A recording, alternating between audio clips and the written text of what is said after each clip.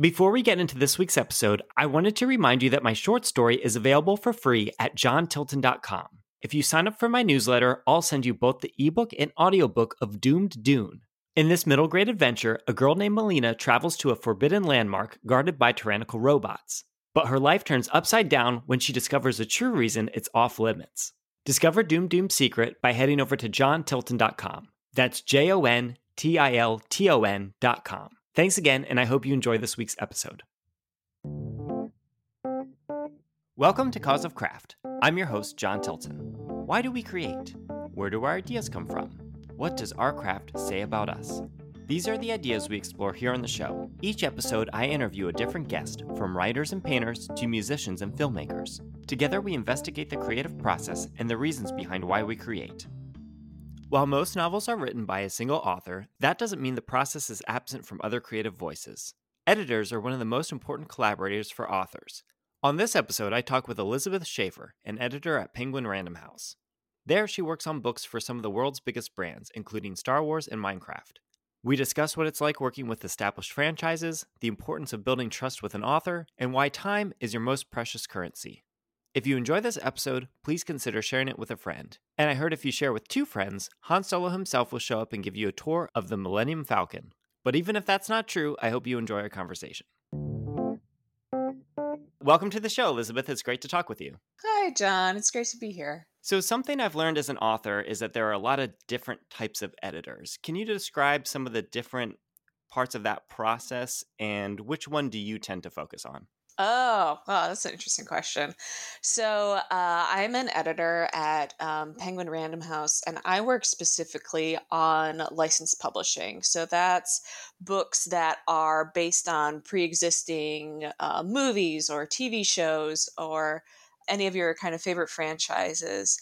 And so that ends up being pretty different from what I think most people think of when they hear of an editor who's a developmental editor. They're getting manuscripts submitted to them and they're reading through to find the cream of the crop that they want to publish, and working with that author to make the manuscript the best version of the story that they can have. For licensed publishing, it's a little bit of a flip-flop of that pattern, where instead of authors coming to me, I tend to reach out to authors that I'll work with a Lucasfilm or a Critical Role, I guess, a Minecraft, and figure out the story that they want to tell, and then I'll reach out to an author to connect them and then help them write their story. And so when you work with the author specifically, are then you coordinating between the companies such as like a Lucasfilm, or you mentioned Minecraft? Are you coordinating to have some consistency there, or are you also making edits to the story so the story's better? Oh, definitely edits to the story. One of my favorite things about licensed editing is I feel like you get to be a little bit more creative and a little more hands-on than you might in other editorial areas, because part of the point of your job is to be an expert on the storytelling for that brand. So you get to really help the author create the ideas in the first place, instead of coming to it later in the process and helping them polish what already exists. It probably gives some relief to the writer as well, because if they're, let's say, they enjoy Star Wars, but they haven't watched every single episode of like every Clone Wars or these new Mandalorian shows, they might not know that this type of alien is inconsistent with their idea, but you might be able to help point them in a better direction. Is that sort of some of... Yeah, absolutely. And in fact, there's often times where someone will submit a manuscript and you'll be reading through a paragraph and then it'll just have brackets and be like, alien race insert here, Yeah. or Star Wars version of too many cooks goes here. And then you can help them like figure out what the best canon answer would be to that. That's funny. And it's funny you actually mentioned the brackets, because I know the brackets is like a thing that people do, and it must just be, it's helpful, but also like logical, because when I started writing, I started realizing, oh, if I put things in brackets like that, I can come back later to it. And I did brackets and not parentheses, because parentheses, usually not in fiction, but you could be using parentheses for like a different purpose. So I just started using brackets. And then it was like months after this, I see that this is a widespread author like thing to do in like a recommended practice. And I was like, oh, this is funny because I kind of ended up there naturally. It reminds me of like even stuff on a bigger scale, like The Hero's Journey or something like that. I've noticed that some of those things come out naturally in writing, even though it's like recommended to. Do you find natural things in your editing that you find yourself doing that just makes a lot of sense, and then you find out later that that's all part of the process? Oh, that's an interesting question.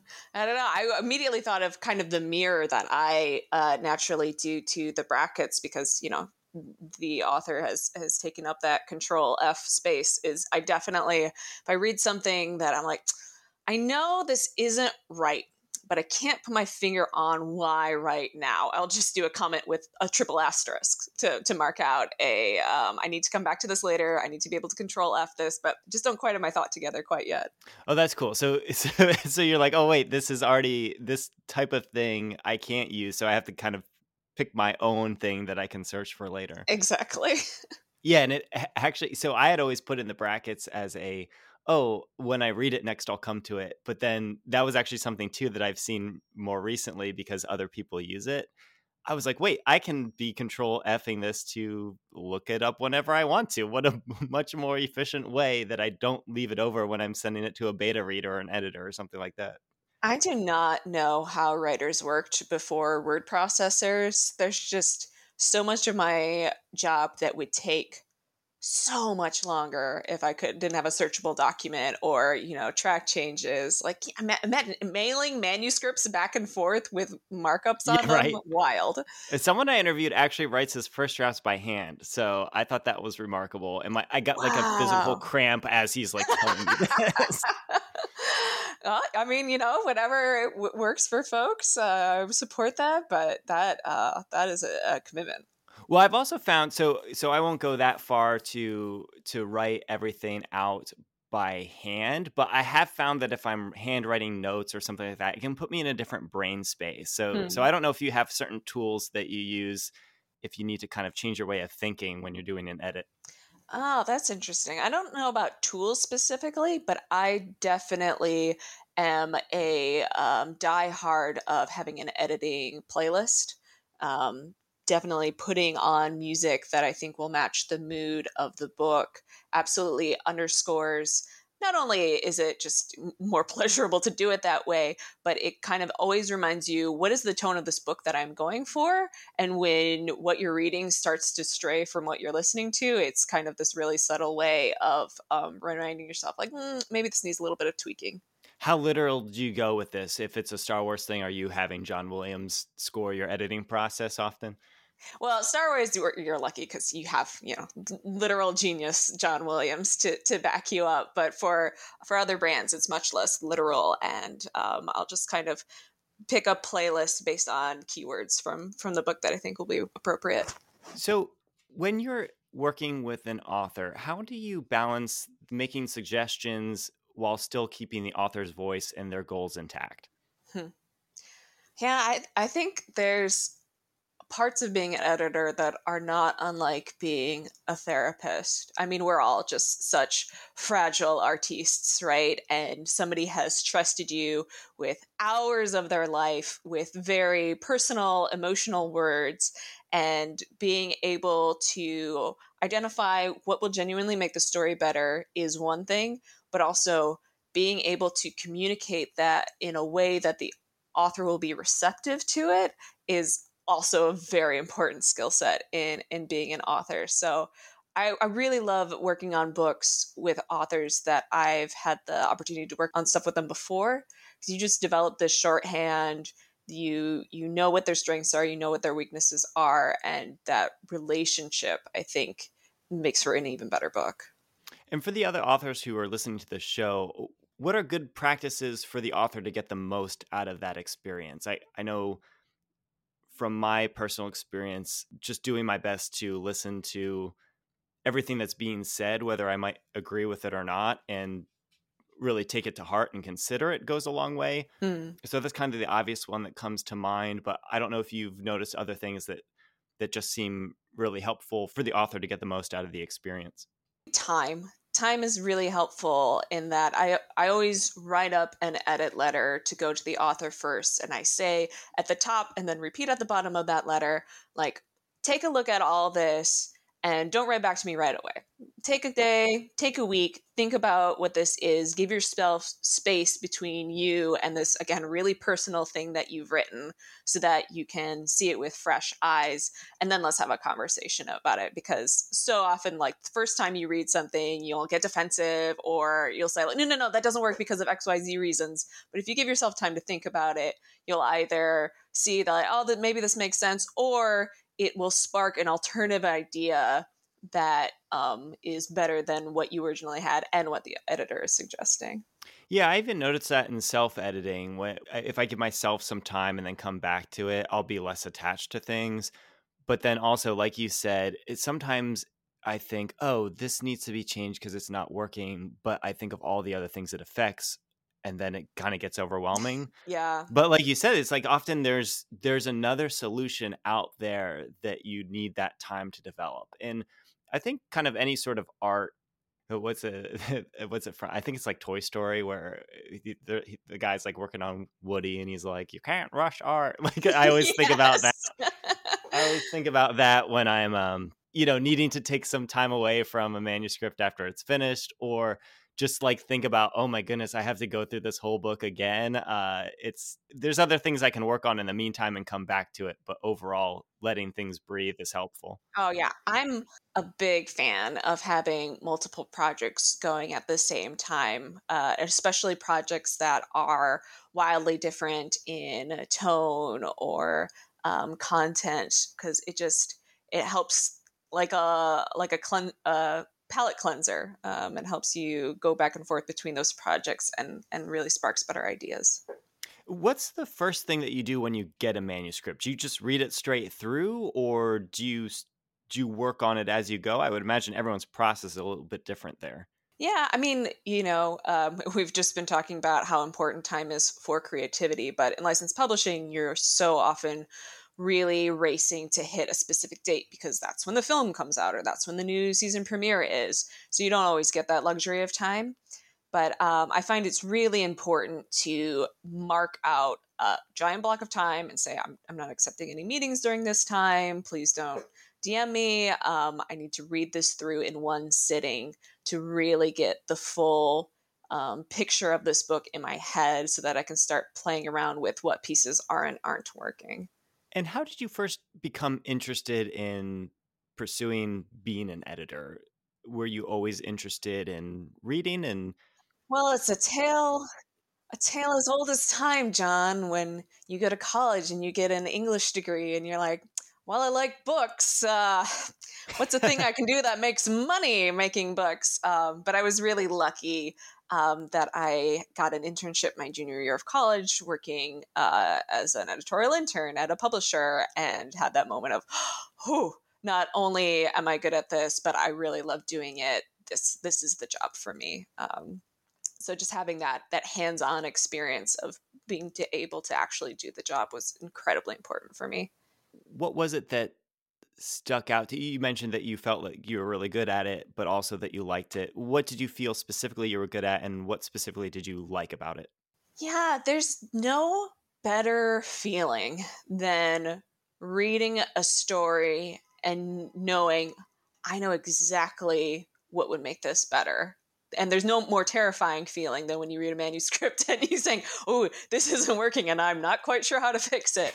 But that was early on for me. Just that creative thrill of it's like solving a puzzle, of being able to put things together, and then it's just this really, again, if you have a healthy relationship with your author, this kind of joyful communal experience of talking through the notes and getting really excited as you bounce ideas off of each other.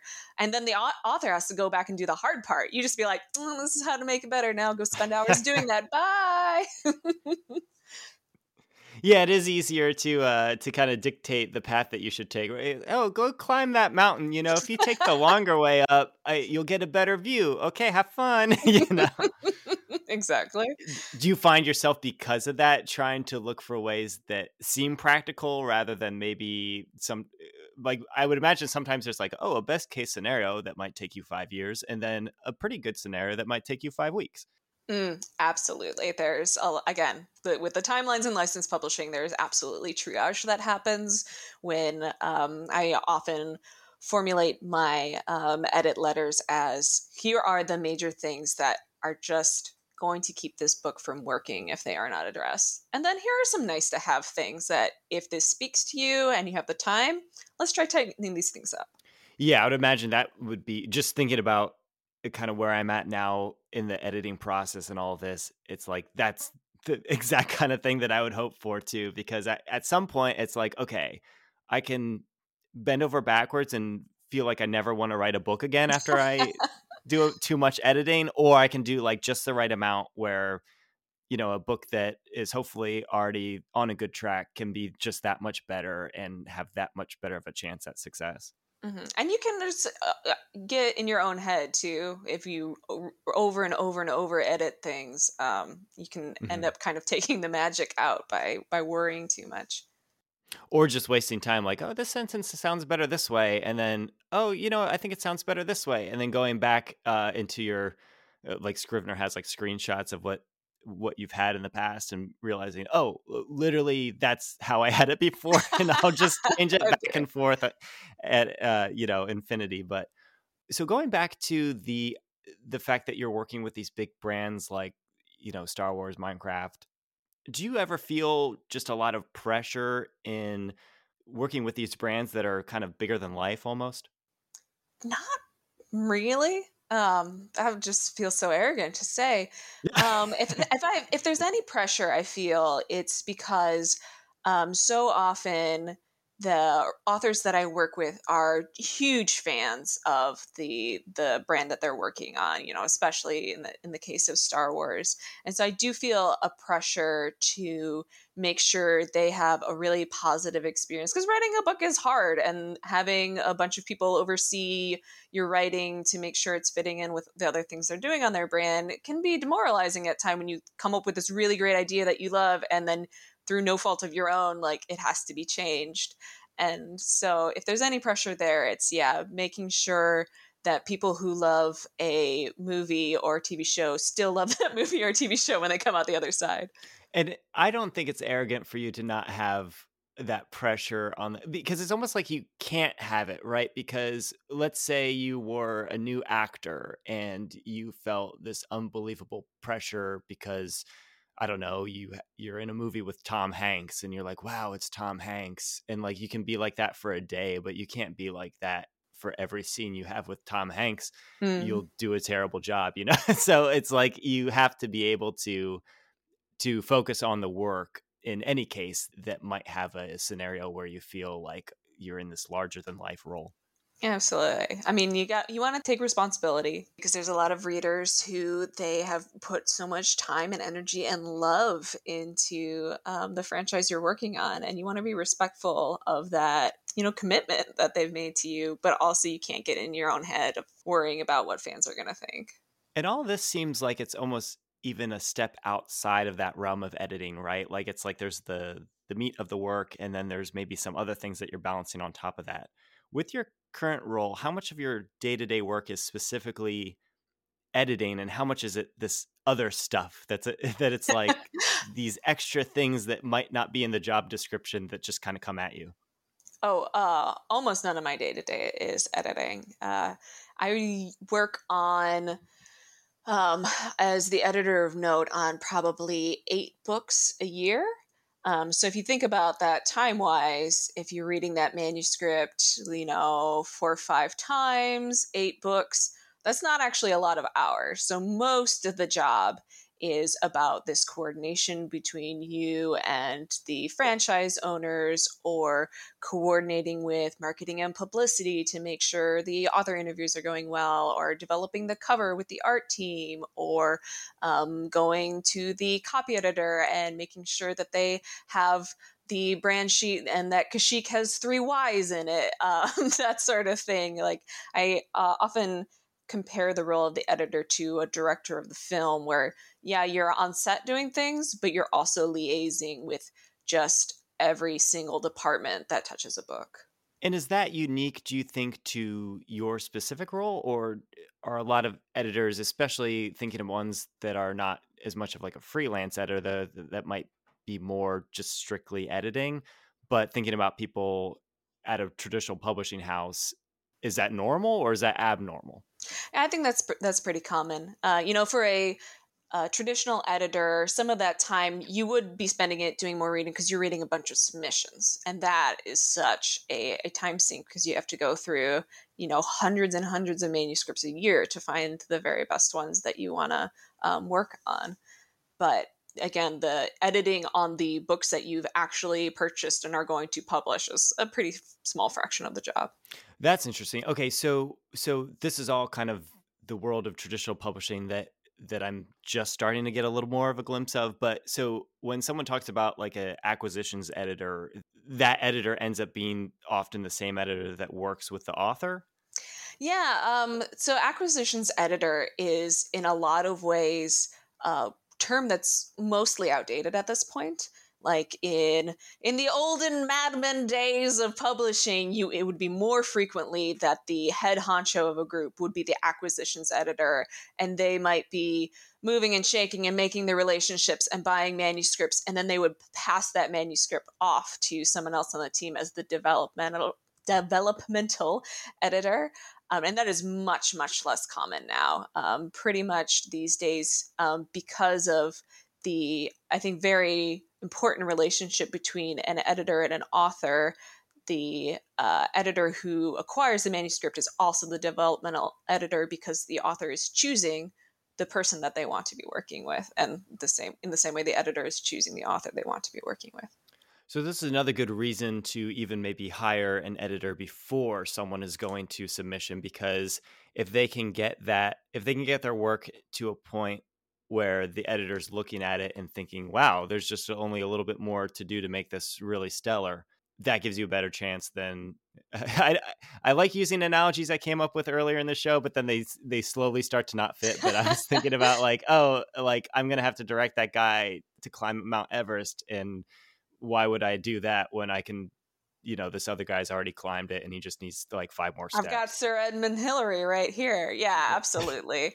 I think the most polished you can have your manuscript when you're on submission, because I have so much sympathy for people have written a book that is putting their heart on their outside of their body and are submitted it to these editors, and then this editor has read 100 manuscripts that month, and they maybe read 20 pages of your book and you're like, okay, it's not clicking, got to get to the next one. So it can be a little demoralizing in that way, and anything you can do to have just an immediate clean grab at the beginning of your manuscript is going to work wonders for you. As an author, you think, oh, that's kind of disappointing that they like, oh, the real meat of my book is 3 chapters in or something like that. But then I think about it and I'm like, well, wait a second. Any reader who's picking it up, you have to convince them in the same way that you would convince like an editor or someone who's choosing to publish your work. And so it really benefits you no matter what direction you're going to have your work polished in a way that someone would want to take your work and say, like, I believe in this, because that same process is going to happen with the reader. Yeah, that's a really healthy way of looking at that. I like that a lot because I think it is very easy for writers who are trying to break into traditional publishing to get a little cynical because, it is a business, and trying to quantify art in terms of a business is always going to be a little bit rough. But I think if you look at it as a reader perspective, that's a much more joyful way to think about it.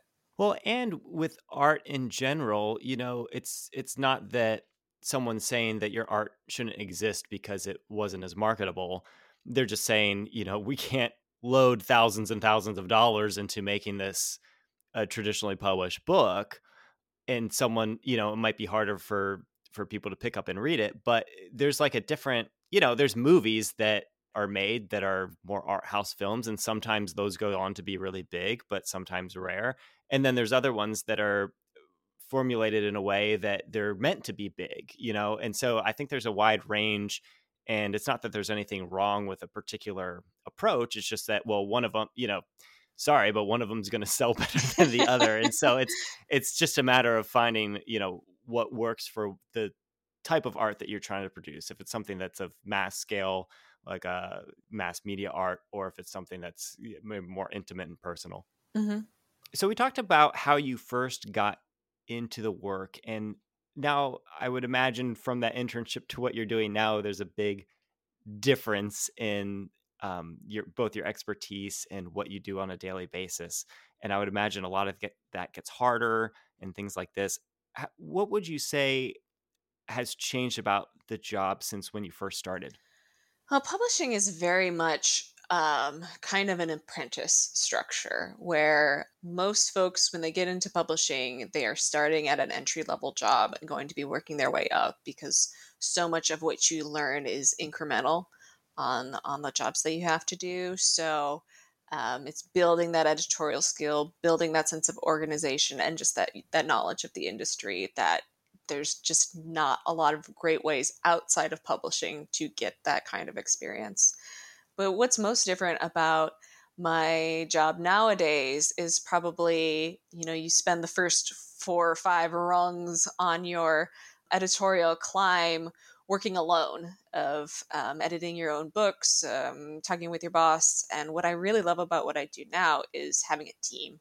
I have this is not an exaggeration. I work with the best team in publishing. It's just the truth.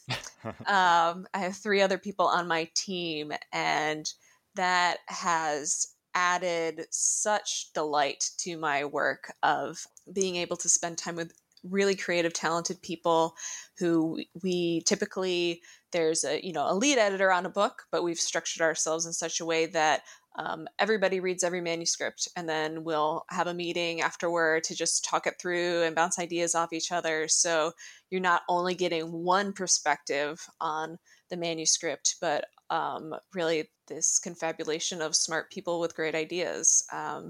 And it takes, I think that structure wouldn't work for everyone.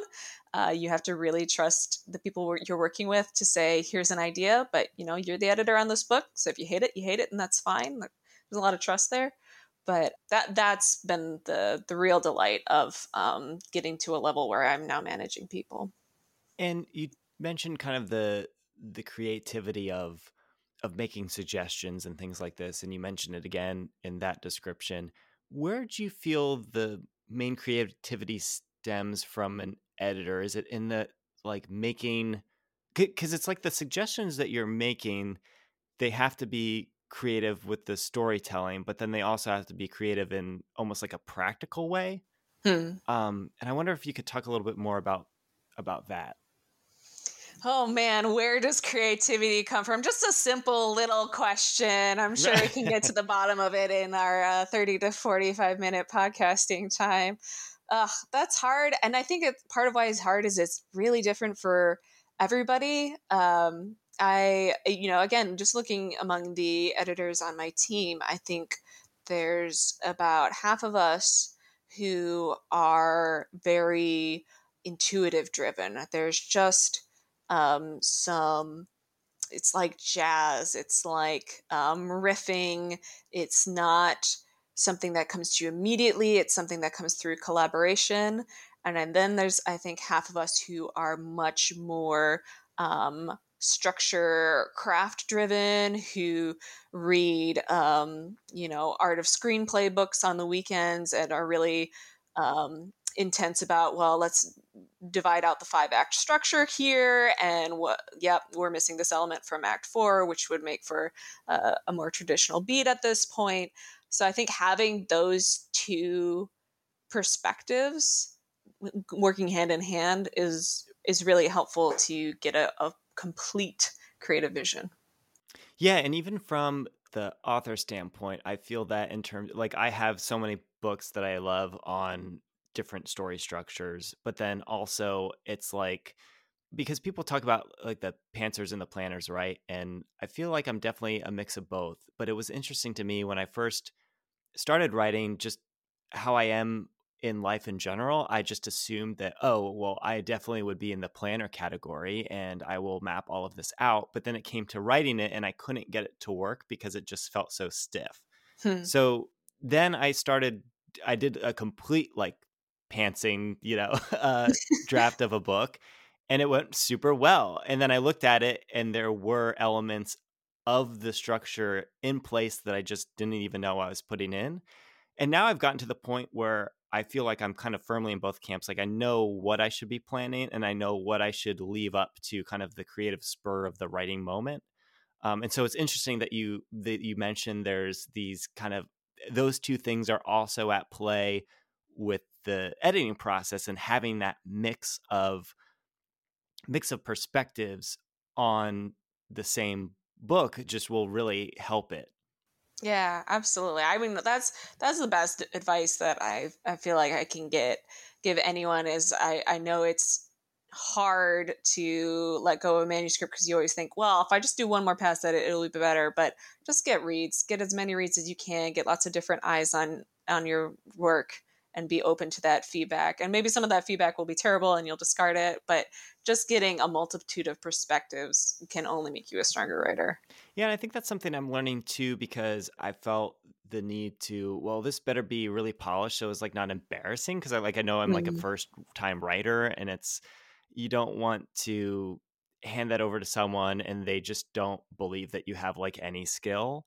And so on the one hand it was really important to me to develop to a certain level to not have that embarrassment. But then now I'm looking at it and I'm like, oh, well, if I went to that part of the process earlier, it would have been messy, but then I would have gotten really good ideas that I could have implemented sooner and then worry about the specifics later. So there's a lot to think about because I also don't know. It's like part of that I feel was good to develop on my own too to get to a certain point. But it's a complicated thing, I think. Totally. And I feel like traditional publishing has kind of complicated and added to that anxiety because we so often sell the idea of the genius author because they're the brand, they're the person that we're promoting. So it's in our best interest to be like, wow, what this beautiful, immaculate thing that they created.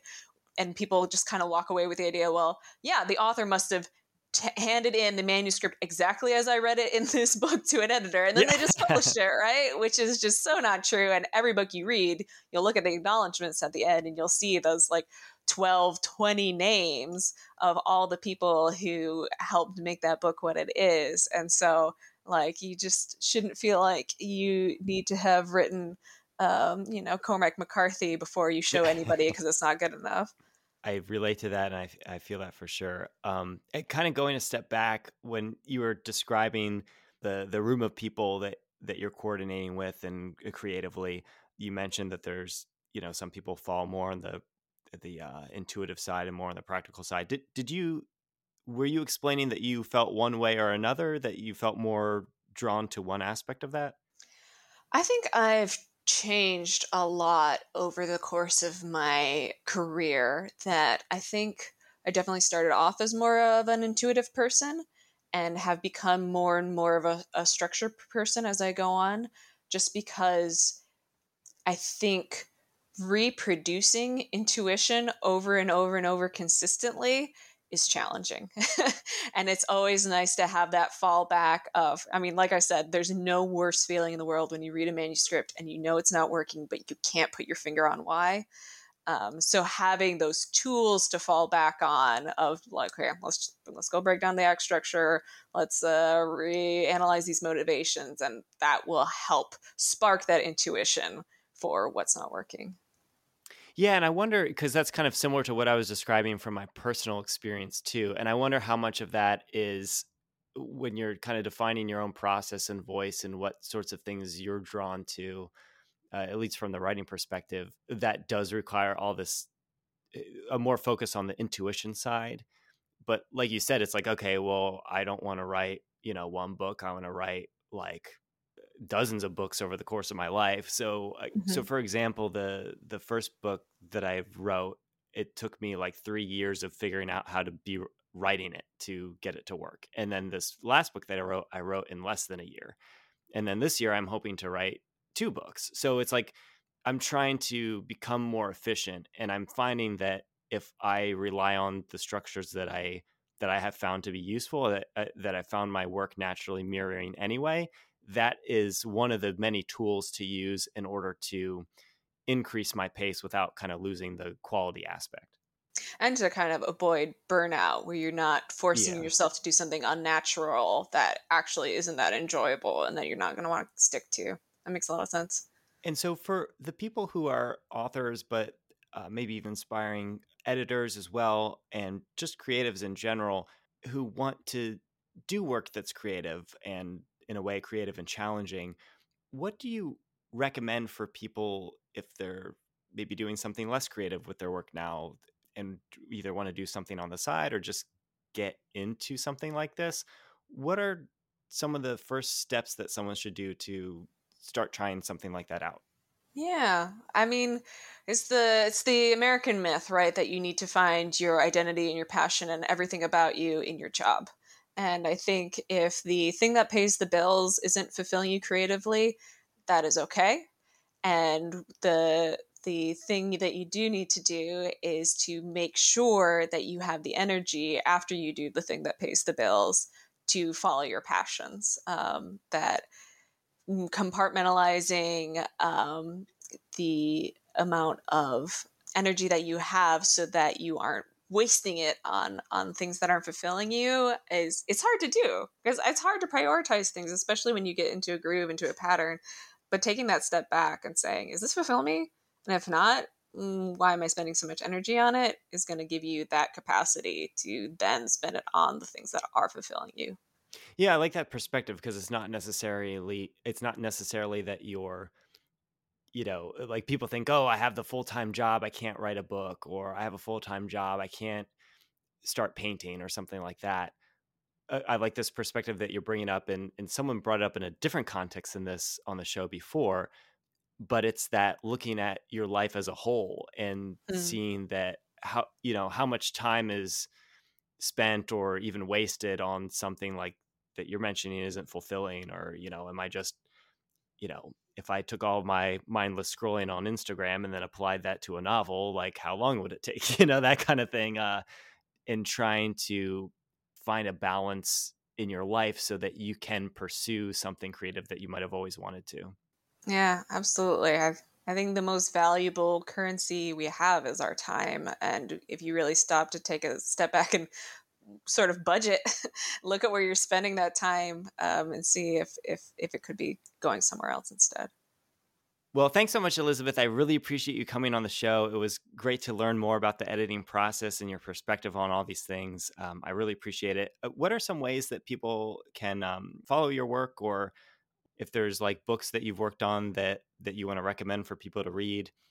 Well, if folks are interested in reading a licensed book, maybe they've never checked one out before, I think if you're a Star Wars fan, a really nice place to start is a book called From a Certain Point of View. It's a short story collection that is basically the entire plot of A New Hope, but all from the perspective of secondary characters.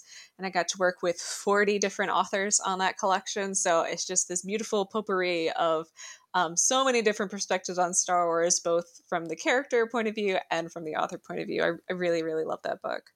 And you cannot contact me. The internet was a mistake, and no one should be on Twitter.